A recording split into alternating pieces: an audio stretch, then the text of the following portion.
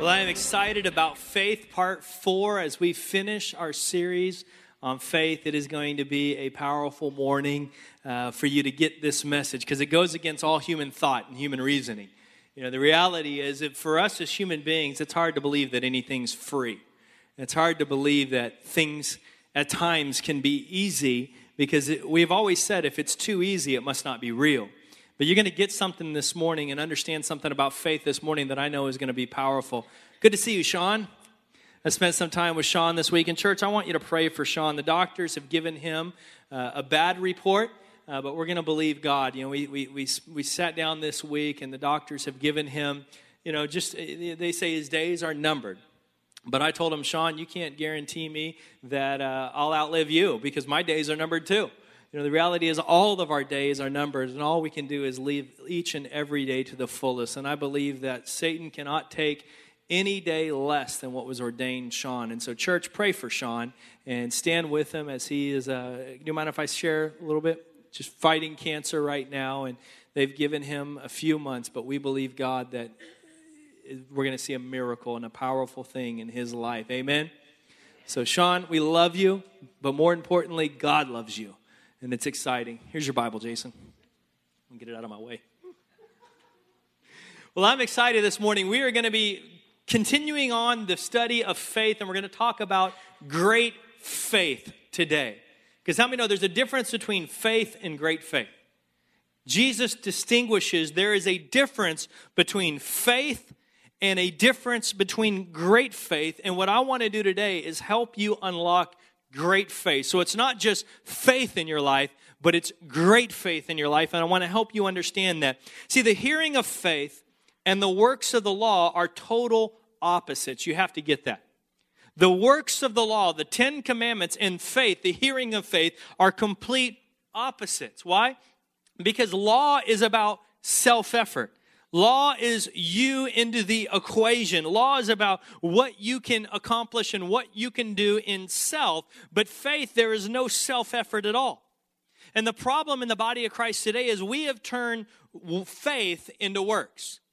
We have told people that the reason you don't have faith or the reason you're not seeing miracles is because there is something you are doing or there is something you are not doing. And that's the reason you're not getting answers to your prayers. That's the reason you're not seeing miracles is because something is wrong with your faith. There's something you're not doing. There's something that you should be doing, or there's something that you're doing wrong. And what we're doing is putting people under condemnation by saying there's some effort of self involved with your faith working or your faith connecting with God. There's something that you need to be doing in your own effort and your own power. Or we say things like, well, that's a huge miracle, so that miracle takes greater faith to see it accomplished. Like you need to be doing something more than normal to see a miracle like that accomplished. And what happens is people always feel condemned, like they're not good enough, like they're not seeing their prayers answered. Like, okay, if I want to see this miracle answered, I need to pray for 12 straight hours. And if I can pray for 12 straight hours, then I'm twisting God's arm into answering my prayer. Or if I can fast for 40 days, if I can just fast for 40 days, then I can twist God's arm into giving me the miracle that I need. How many of you understand what I'm saying? How easy it is for us to put faith under the law, for us to put faith into works, for us to put faith into self-effort.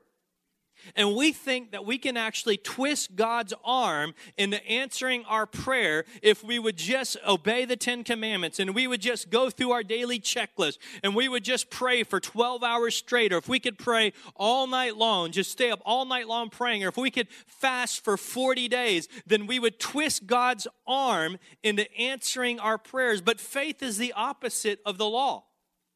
And the more you become self-conscious and the more you look at your own self-effort, the more your faith is depleted and the more you destroy your faith. So we have to stop pointing to people at what is wrong with them and start pointing at people for what is right with them.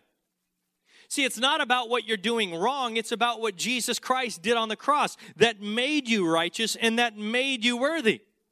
Because the reality this morning is the more people see what Jesus has done for them, that Jesus has qualified them, that Jesus purchased every single thing they will ever need with his blood that was shed on the cross, the less that they'll realize that it takes their efforts to accomplish anything in faith. We're going to set the foundation up from Galatians chapter 3. So those of you that have a Bible, turn with me to Galatians chapter 3, and we're going to build the foundation for this message out of the first 14 verses.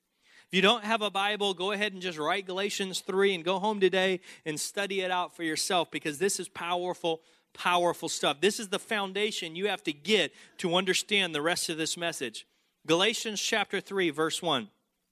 O foolish Galatians, who has bewitched you that you should not obey the truth, before whose eyes Jesus Christ was clearly portrayed among you as crucified? This only do I want to learn from you. Did you receive the Spirit by the works of the law or by the hearing of faith? Let me ask you that question this morning. Did you receive the Spirit by the works of the law? Did you receive the Spirit by obeying the 10 Commandments? Did you receive the Spirit by doing this or doing that? Or did you receive the Spirit by the hearing of faith? Verse 3, are you so foolish, having begun in the Spirit? Are you now being made perfect by the flesh? How true is that of the church today? You begin in the Spirit. You get saved by grace. Salvation is this free gift of God. And then after you get saved, after you begun in the Spirit, you think that you are now made perfect by the flesh. How many believers in the church today are mixing law and grace together? We get saved by grace. Salvation is this free gift of God. And then at some point after salvation, at some point after we're saved, whether it's a week later, a month later, or a year later, at some point we turn our Christian walk back to works of the flesh. We say, okay, now that I'm saved by grace, now I've got to work for it. Now it requires my effort to live by the Spirit. Now I've got to obey the 10 Commandments if God's going to keep blessing me. And if I want to be righteous, then I've got to work for it apart from accepting righteousness by grace. Verse 4, it says, have you suffered so many things in vain, if indeed it was in vain? Verse 5, check this out. Therefore, he who supplies the Spirit to you. How do you get the Spirit? You don't work for it. You don't earn it. You don't obey the 10 Commandments. It says, he who supplies the Spirit to you and works miracles among you. Does he do it by the works of the law or by the hearing of faith? Is he giving you miracles by the works of the law? Is he giving you miracles because of your own effort? Is he giving you miracles because you can pray 12 hours straight, or because you can fast 40 days, or because you can obey all 10 commandments perfectly? Or does he give it to you by the hearing of faith? Just as Abraham believed God and it was counted to him for righteousness. Therefore, know that only those who are of faith are sons of Abraham. And the scripture, foreseeing that God would justify the Gentiles by faith, preached the gospel to Abraham beforehand, saying, in you all nations shall be blessed. So then those who are of the faith are blessed with believing Abraham.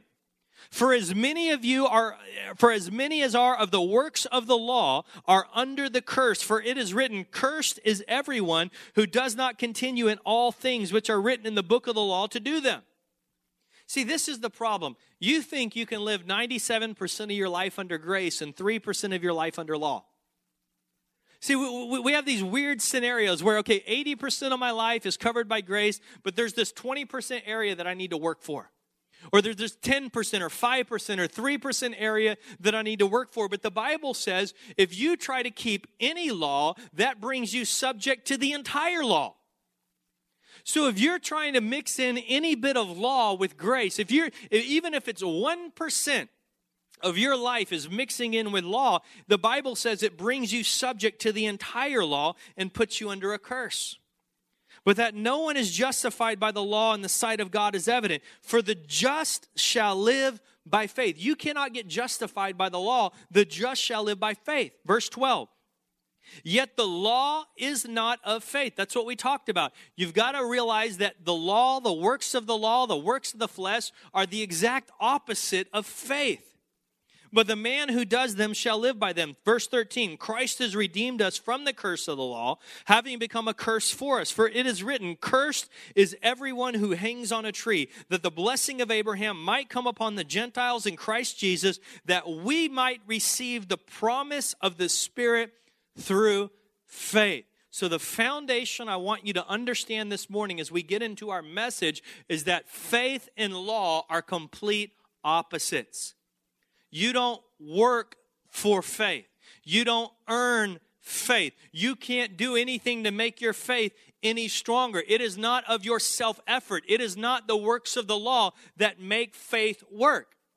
Faith and law, faith and self-effort, faith and self-righteousness are absolutely separate, polar opposites in the Christian life. And unless you understand that, you're never going to have great faith.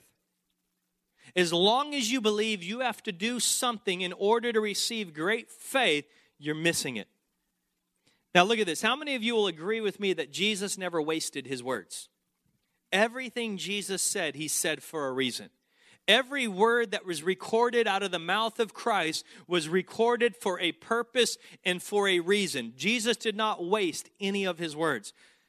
Did you know in the New Testament there were only 2 people that Jesus said had great faith? Only 2.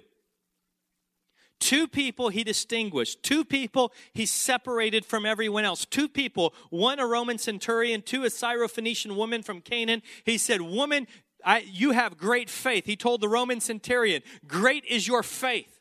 There is great faith in you. Only 2 people he ever said had great faith.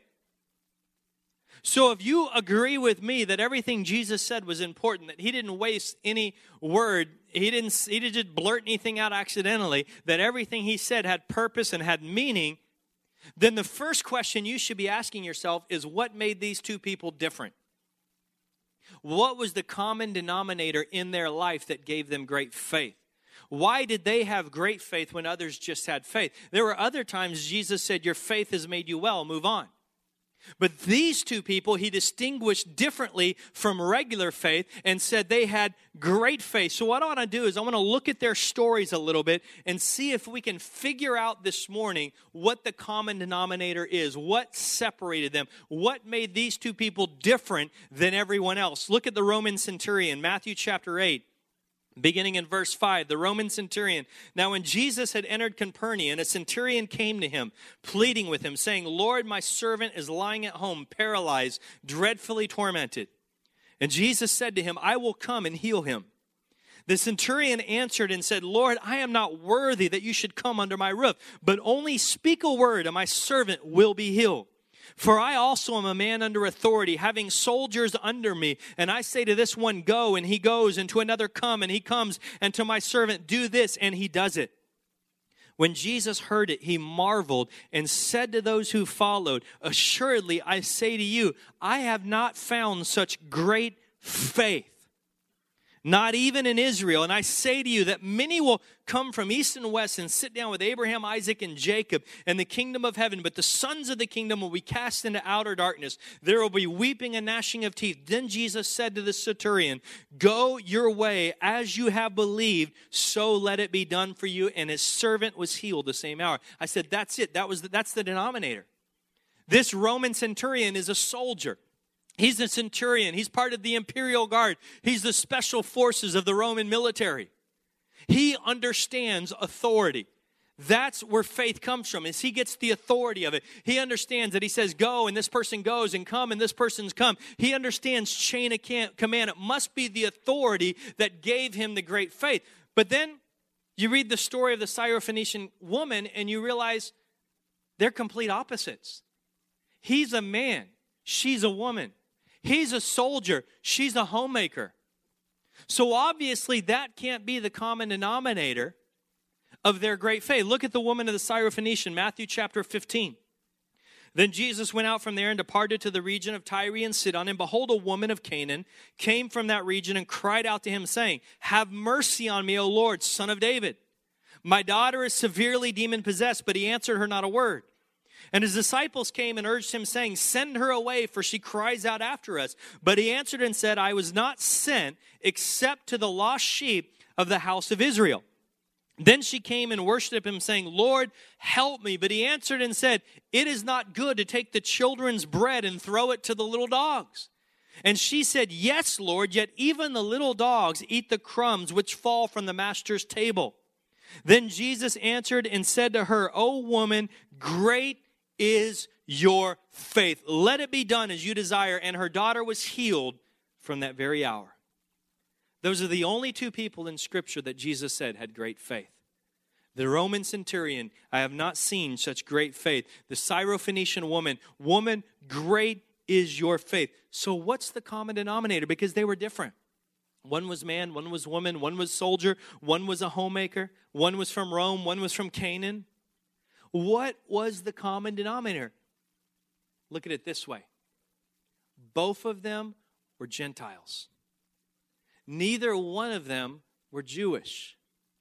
That's the only common denominator you can see between the two of them, because every other aspect of their life was completely different. The only same part of their life that each of them shared is neither one of them were Jews. They were both Gentiles. So what does that mean to us? That means neither one of them knew the law. Neither one of them grew up under the Ten Commandments. Neither one of them were subject to the law of the Judaism. They were Gentiles. They had no comprehension of the law. Do you know the law is what condemns us? It's only when you know the law that you are condemned. So the key denominator between both of these people, the Roman centurion and the Syrophoenician woman, is that neither one of them lived under condemnation because they had no law. They came to Jesus in grace.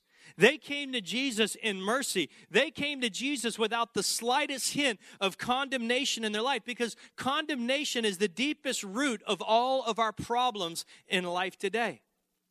Every single one of the problems we experience, the root of that is condemnation. You know, the original Hebrew translation of the word Satan is the accuser. Now, why did the Bible specifically call Satan the accuser? They could have called him killer. They could have called him robber. They could have called him thief, because he was all of those things. But the Hebrew translation, the original Hebrew translation of the word Satan was the accuser. Why? Because when you are accused, you are condemned. When you are accused, you live under condemnation. When you have the law, then you live under condemnation. When you know you're supposed to obey the Ten Commandments and you're supposed to do this and you're supposed to do that, anytime you fall short, you're condemned. There's condemnation in your life because you're not quite there. You haven't quite attained. You haven't quite achieved. You're not quite perfect enough. And there's this condemnation that comes on you that neither the Roman centurion and neither the Syrophoenician woman had, because they weren't under the law. They didn't grow up as Jews. They didn't understand it. They were Gentiles, so all they could do was come to Jesus out of grace and mercy. The woman heard that Jesus had healed people and that Jesus loved people. And here's this rabbi, this Jewish rabbi that was going around benevolently loving and healing and helping people. And the Bible says she went to Jesus out of mercy. She wasn't trying to earn her miracle. She had no condemnation holding her back. She didn't have the 10 Commandments in her life. Well, how do we know the difference of condemnation and conviction of sin? Because that's a question I'm asked a lot. Well, what's the difference between being condemned and being convicted? Well, easy. Look at John 16, verse 8 through 11. John 16, verse 8. And when he has come, he will convict the world. We're talking about the Holy Spirit. When the Holy Spirit has come, he will convict the world of sin and of righteousness and of judgment. Of sin, because they do not believe in me. Of righteousness, because I go to my Father and you see me no more. And of judgment, because the ruler of this world is judged. Let me explain the difference between condemnation and conviction. If you are a follower of Jesus Christ, if you believe in Jesus Christ, you are a Christian. If you are what we call born again, the Holy Spirit will not convict you of sin. Because the Bible is very clear that the only people who are convicted of sin are those who do not believe. The only one of these convictions that apply to you as believers is the conviction of righteousness, because you are no longer under sin. When you were forgiven, Jesus forgave you of sin. You may still commit sinful actions, but you are not under sin. Sin is a state. Sin is in Romans, the word sin is used 40 times in the book of Romans. 38 times it's used as a noun, twice it's used as a verb. So when they talk about sin in the Bible, it's not talking necessarily about sinful actions. The majority of time, it's talking about a state of sin. When you're convicted of sin as a believer, that is conviction coming from yourself of understanding that you're out of the Spirit and you need to change. The Holy Spirit doesn't convict believers of sin. The Holy Spirit convicts believers of righteousness. That's the difference. So when you're living under condemnation, that's coming from the law. That's coming from what the Bible calls the ministry of death or the ministry of condemnation. You know, the Bible calls the 10 Commandments the ministry of death. Why? Because when you put people under the law, you revive sin in their life. When you put people under the law, you're putting them under the ministry of condemnation and the ministry of death, because no matter how good we are, we will never achieve perfection through our self-effort. You will never be good enough to be justified by God. That's why Jesus Christ paid your penalty for you on the cross to make you justified. You are justified by faith, not of law. Does this make sense? So the first thing you need to understand in having great faith is you've got to overcome condemnation. If you're going to have great faith, you got to overcome condemnation. You have to realize you are not condemned. Because condemnation prevents you from having great faith. Condemnation tells you there's something you're not doing right. There's something wrong with you. There's something you're missing. There's something you need to add about yourself to the equation to see God move for you. Because God can't move in His own right. God needs your help to move in your life. Do you understand what I'm saying?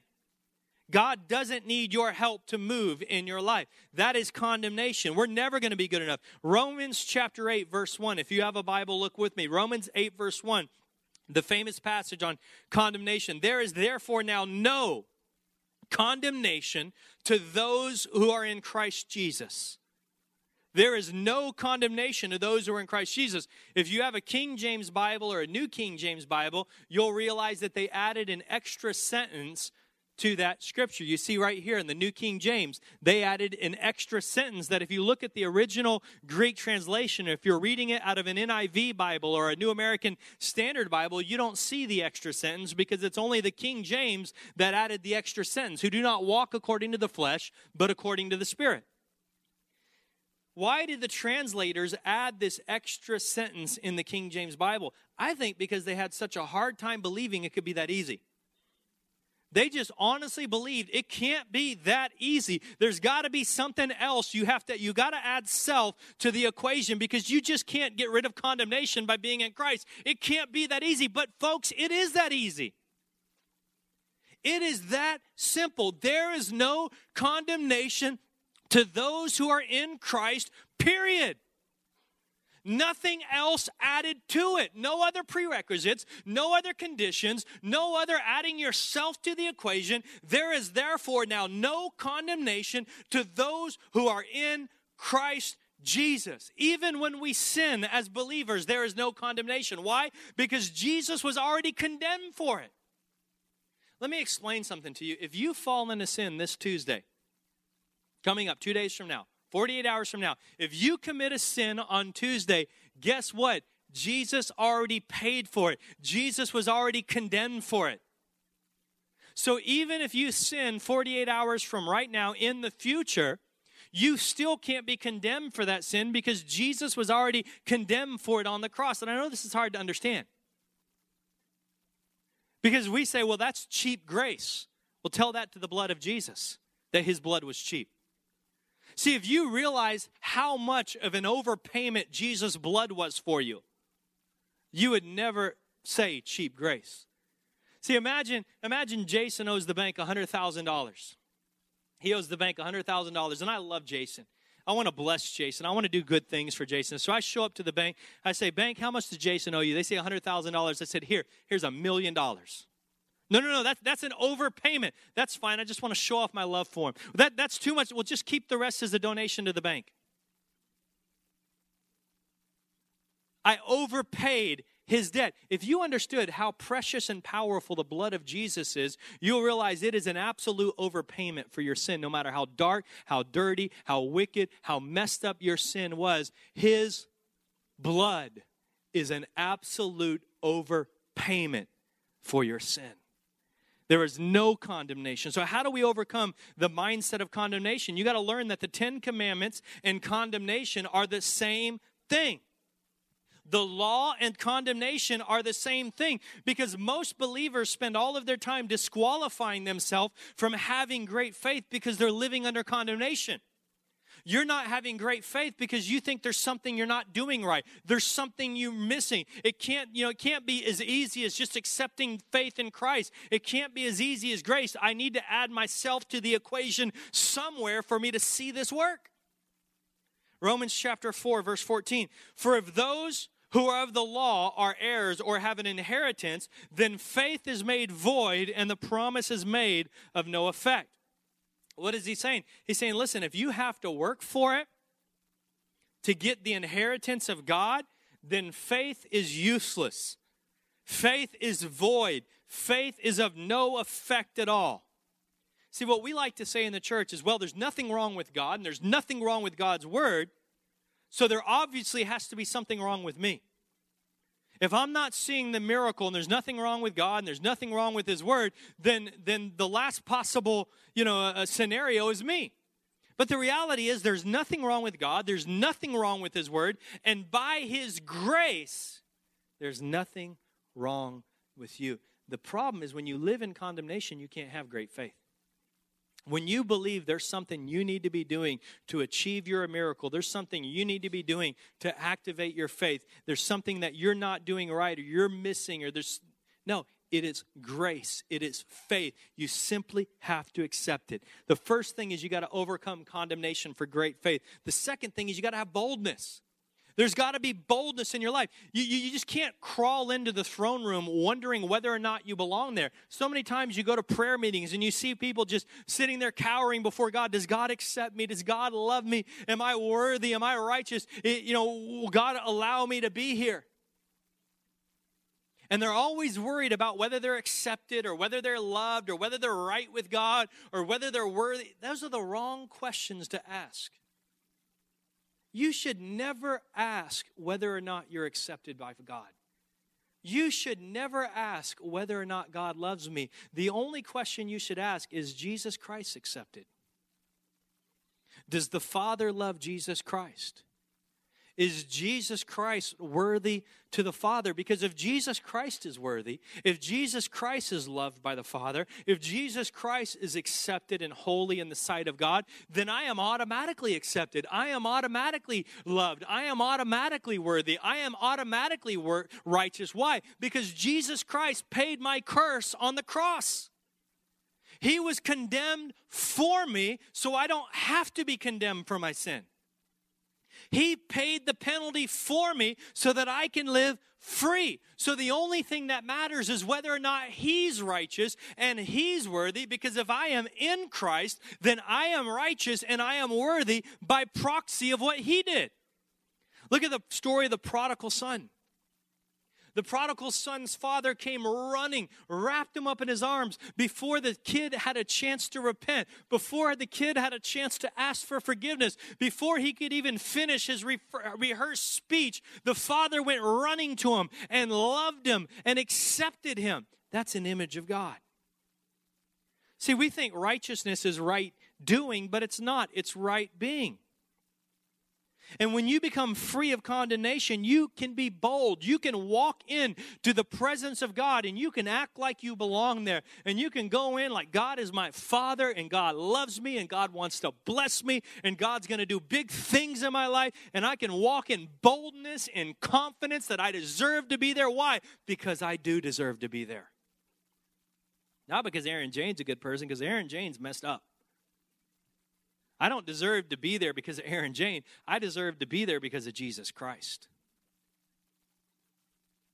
And if you don't see that, you're missing it. You're missing the beauty of the good news of Christ. Look at John 8. Verse 10 and 11. When Jesus had raised himself up and saw no one but the woman, he said to her, "Woman, where are those accusers of yours? Has no one condemned you?" She said, "No one, Lord." Jesus said to her, "Neither do I condemn you. Go and sin no more." Neither do I condemn you. Go and sin no more. What did Jesus do? He gave her the gift of no condemnation. Jesus gave this woman the gift of no condemnation before he told her not to sin. See, that's the opposite of the church today. What we tell people to do is go and sin no more, and then we won't condemn you. You know what I'm saying? I mean, ever been to a religious church? Don't sin and we won't condemn you. Jesus said, I'm not going to condemn you so that you have the power not to sin. See, no condemnation comes before living a life free of sin. People live in sin and bondage and all sorts of dark secrets and problems and issues in their life because they're under condemnation, because they're under the law. Because once they realize that Jesus says over you, neither do I condemn you, it sets you free from the law. See, the word from God to you personally this morning is you need to hear the word of Jesus say over your life, no matter how dark, dirty, ugly, messed up you may feel on the inside, you need to hear the word of Jesus right now to you. Neither do I condemn you. Neither do I condemn you. Romans 8, verse 32, I love this. He who did not spare his own son, but delivered him up for us all, how shall he not with him also freely? Freely. Say that word with me real quick. It's hard for Christians, but say it. Freely. Give us all things. What part of that word says you have to work for it? What part of that word says it requires something from you to get it? If God didn't withhold his son from dying on a cross for you, then how can he not freely give you everything? If there's anything you feel like you need to earn, guess what? You're putting that above Christ. You're saying that thing was more valuable, that thing was cost more than the blood of Jesus. God can't freely give me that. I got to work for it. God can't freely give me that miracle. God can't freely bless me. God can't freely do this in my life. God can't freely, I need something. I got to work for it. I've got to earn it. I've got to live right. I've got to obey the 10 Commandments. It just can't be free. That's how so many people live today. They don't understand that freely. If he gave his son for you, he let his son be tortured and killed and die on a cross, then how can he not freely give you all things? And don't get mad at me, it's what the Bible says. God wants to freely give you all things. But you can't get it through the law. You can't get it through your self-efforts. You can't get it through working for it. The only common denominator between the two people with great faith was grace. Grace. The third thing I want you to see quickly as we close is when you see God's great grace, he sees your faith. When you look at God's grace, God looks at your faith. And faith is what moves God. Faith is what sees things happen. So the last thing I want to talk about is unconscious faith. Because what happens when you get a revelation of grace, when you get a revelation of righteousness, when you get set free from condemnation and you realize that you are right before God, that you can go to God in grace, guess what happens? Faith becomes an unconscious part of your life. Faith becomes natural. It begins to flow. When you know that God loves you, when you know that you are righteous, when you know that you aren't condemned, faith naturally becomes part of your life. There was a woman with an issue of blood. She bled for 12 years. Agony, suffering, pain. She hears of this Jewish rabbi, this Messiah, this Savior. And she crawls through the crowd to touch the hem of his garment. And in Mark chapter 5, verse 34, this is what Jesus said to her. Daughter, your faith has made you well. She saw Jesus' grace. He saw her faith. She went to Jesus not trying to earn it, not trying to work for it. She realized the law couldn't save her. She suffered for 12 years with this issue, this problem. Some of you have been suffering for years of your life with addictions and secret sin and issues of your life and problems, and you've tried to break free. You've tried to be a better person. You try to work hard. You try to change. You try to live right, and you're doing everything through your self-effort. You're under the law, and you're condemned, and you're never living up to it. How many of you have ever said, I'll never do it again, and then you did it again? And then you live in condemnation. Because I'm not good enough. I couldn't do it. I couldn't break free. See, this woman, 12 years suffered. She saw the grace of Jesus. She heard of this man that loved people, that healed people, that performed miracles. And it was the grace that drew her to Jesus. She thought, if I could just get the hem of his garment. And when she saw Jesus' grace, he saw her faith. See, what you need to start doing is you need to start looking at Jesus on the cross. You need to start understanding the blood. You need to understand with the power of the blood, because the devil has no defense against the blood. You claim the blood, the devil has nothing against you. He has no defense against the blood. See, when we understand grace and faith happens unconsciously. And it is not, realize this, it's not your faith in the blood that sees the answer. It's the blood alone that sees the answer. It was the blood of Christ that freely gave you all things. Not your faith in the blood, it was the blood. Think of it like this. There was two families back in Egypt during the day of Passover. I want you to imagine two families. Moses says, I want you to sacrifice a lamb. I want you to put the blood over the doorpost. And wherever I see the blood, I will not harm the firstborn child. But if the blood isn't over the house, I'm killing the firstborn. And so all the Jewish people put the blood on the doorpost. And I can just imagine two families. One boy says to his dad, Dad, we put the blood up. Do you think the blood's going to save us? And the father says, well, I don't know. I want to have faith in the blood. I just don't know. I'm doing my best to have faith in the blood. And I just hope, maybe God will save us and having faith in the blood will work. And he hears the screams coming from the Egyptian homes of the firstborns dying. And they sit there in terror all night long, wondering whether or not their faith in the blood is going to work. Another family, they put the blood on the door. The son asked the dad, Dad, did we do it right? The dad said, we did everything the Lord commanded. Everything Moses asked, we did. And so let's praise God. And they just sang and they praised and they worshiped God all night long because they trusted God that the faith, the blood over the door would save them and spare them. Now the next morning, which of these families were spared during the Passover? Both of them were. Both of them were. Because the blood covered both of them. So the family that stayed up all night terrified, they were terrified for no reason. So it's not about having your faith in the blood. It's about understanding the blood will save you whether you have faith in it or not. It's not about your effort. The other family, in the same manner, the other family, it wasn't them singing songs all night. It wasn't their faith in the blood that saved them. It was the blood, period, that saved them. It is by grace. It is by grace. When you understand grace, faith becomes a subconscious part of your life. The common denominator between the Roman centurion and the Syrophoenician woman, neither one of them were under the law. They were under grace. They came to Jesus through grace. They came to Jesus trusting and believing that out of the love of Jesus, their need, their miracle would be taken care of. They didn't work for it. They didn't earn it. You've got to let go of condemnation this morning. Bow your heads and close your eyes with me. There's so many people in the body of Christ today struggling with condemnation, feeling like it just can't be that easy. It just can't be that easy. I hear what you're saying. It just can't be that easy. There's got to be something I got to do to help God with this. There needs to be something that I can do. Yeah, freely receive. That's it.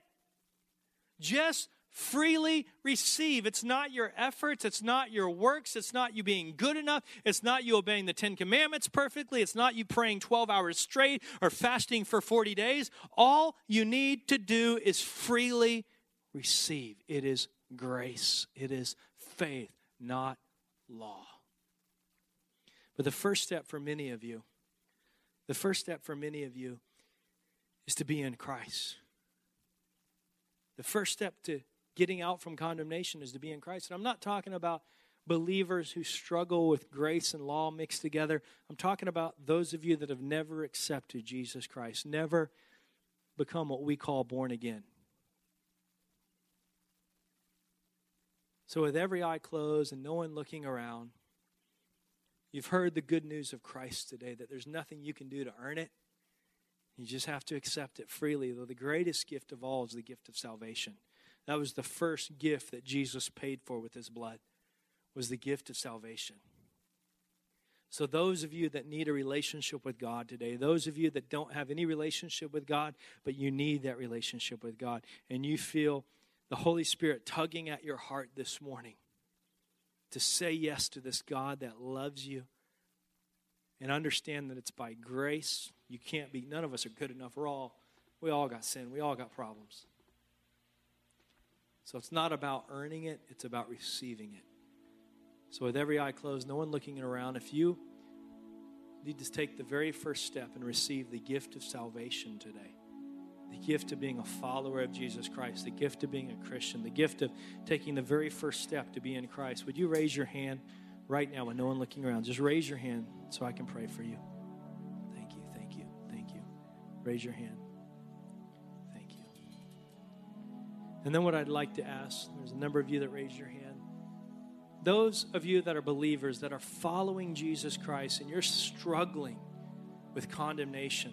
Do you know why you're struggling with condemnation? It's because you're mixing grace and law. I don't know what the ratio is. You may be 80% grace, 20% law, 90% grace, 10% law, 50% grace, 50% law. I don't know what the combination in your life is, but if you mix any percent, even 1% of grace and law, you're going to live under condemnation because you're never going to be good enough. You're never going to justify yourself through the law, justify yourself through works. It's by faith. It's by grace. And there's a lot of believers in the church today living under condemnation because they just don't believe it could be that easy. They just don't believe that God can love them, that God can accept them. They look at their life, they look at their sin, they look at the darkness inside of them. They looked at all their failures and their mistake and their past, and they just don't know how God can love them or God can accept them, and they feel like they've got to pay penance. They feel like they got to earn it. They feel like they got to grovel and work for the love of God. But the reality is, Jesus became a curse. Jesus was condemned, so you don't have to be condemned.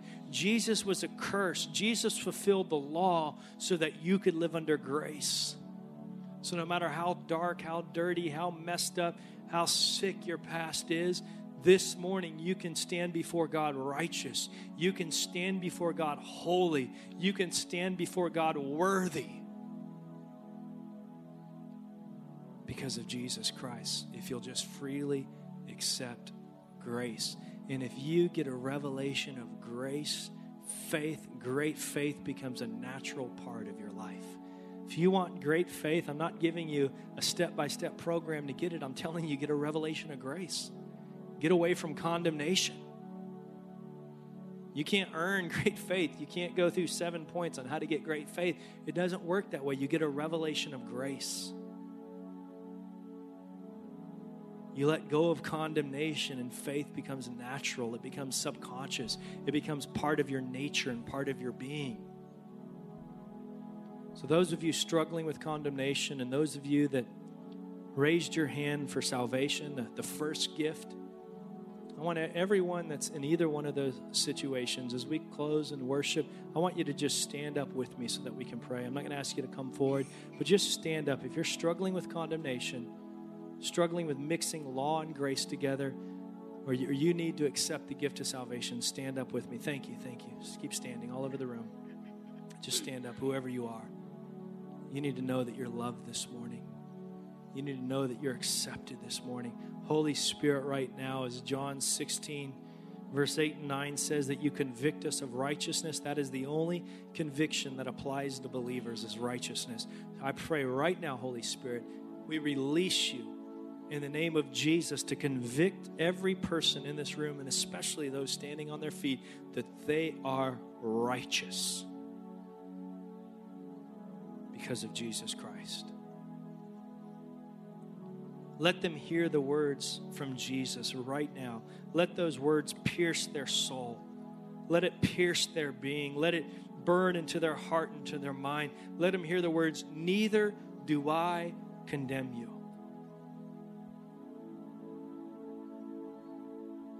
Jesus is saying that to you right now. Neither do I condemn you.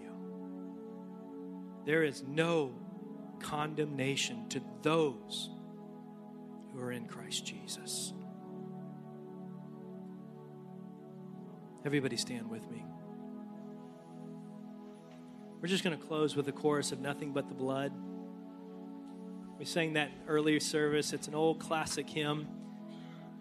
I think it's so appropriate to close this service with today. Just one verse of nothing but the blood of Jesus. Nothing. Say that word with me. Nothing.